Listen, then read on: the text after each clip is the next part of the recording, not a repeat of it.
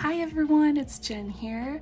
I hope you guys are having a great Thanksgiving break, and I hope whoever you're with, whatever loved person in your life that you're with right now, I hope you get to rest with the Lord and just have sweet time together.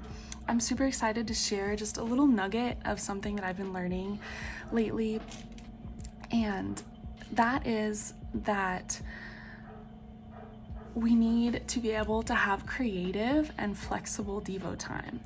And what that means to me is that it looks like how Jesus, when he would go up the mountain or into the wilderness to spend time with his Father, he wouldn't get frustrated when people interrupted him or when the multitudes, can you imagine being in your Devo time and the multitudes came and interrupted? I can't even picture how big a multitude is, or what even that means. And so Jesus doesn't respond. He doesn't snap at them. He's not frustrated. He doesn't say, hey, I'm having time with my Father. You guys, come on. He's communing with the God of the universe, and people interrupt him, and he's not upset at all. There's one instance in the beginning of Luke where it's in Luke 4 where Jesus is interrupted. He's been in the wilderness praying all night, and it says the multitudes come and ask him to continue teaching them, and he doesn't snap. He's not angry. All he says is, I must continue on to preach and teach in other towns, for that's what I was sent for. And I think that we can learn something from this instance with Jesus and the multitudes. He wasn't frustrated. He didn't snap at them. And so imagine that you're in your house or in your loved one's home or wherever you are this week, and imagine the place where you have your Devo time normally in that place, or where you might have it if you've never done it there before. And I'm sure that it's quiet, that you're alone. You might have music playing, or it might just be silence. You have your Bible out, you have your little cup of coffee, your candle burning, whatever. And all of a sudden your door busts open and your younger sibling comes in and asks you to play with them.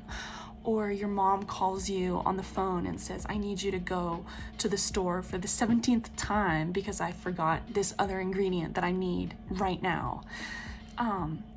My immediate reaction is to be frustrated and say, no, I'm spending time with the God of the universe. Come on. This is way more important than what you have to say. But Jesus' response was not that. His response was to welcome them into this space, and then he goes out with them and says, okay, let's go.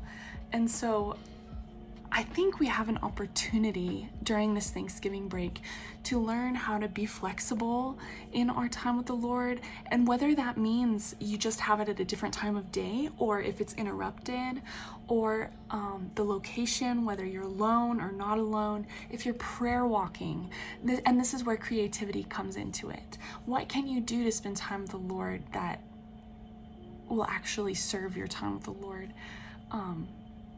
Rather than just interrupting you and making you frustrated, or feeling like, oh, I can't go out for the rest of my day, feeling like you're still empty.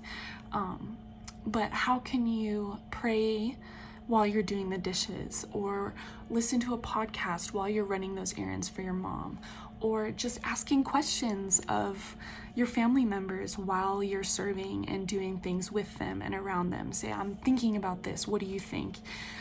And inviting the Lord into those spaces, practicing the presence of God while you're in those spaces with your family, alongside them, and serving them. Because I think the Lord would have us extravagantly serve our families this Thanksgiving break, as well as spend extravagant time with him in a flexible and creative way. So I hope this is helpful to y'all, and I can't wait to see you guys when we get back. Have a great Thanksgiving. Bye.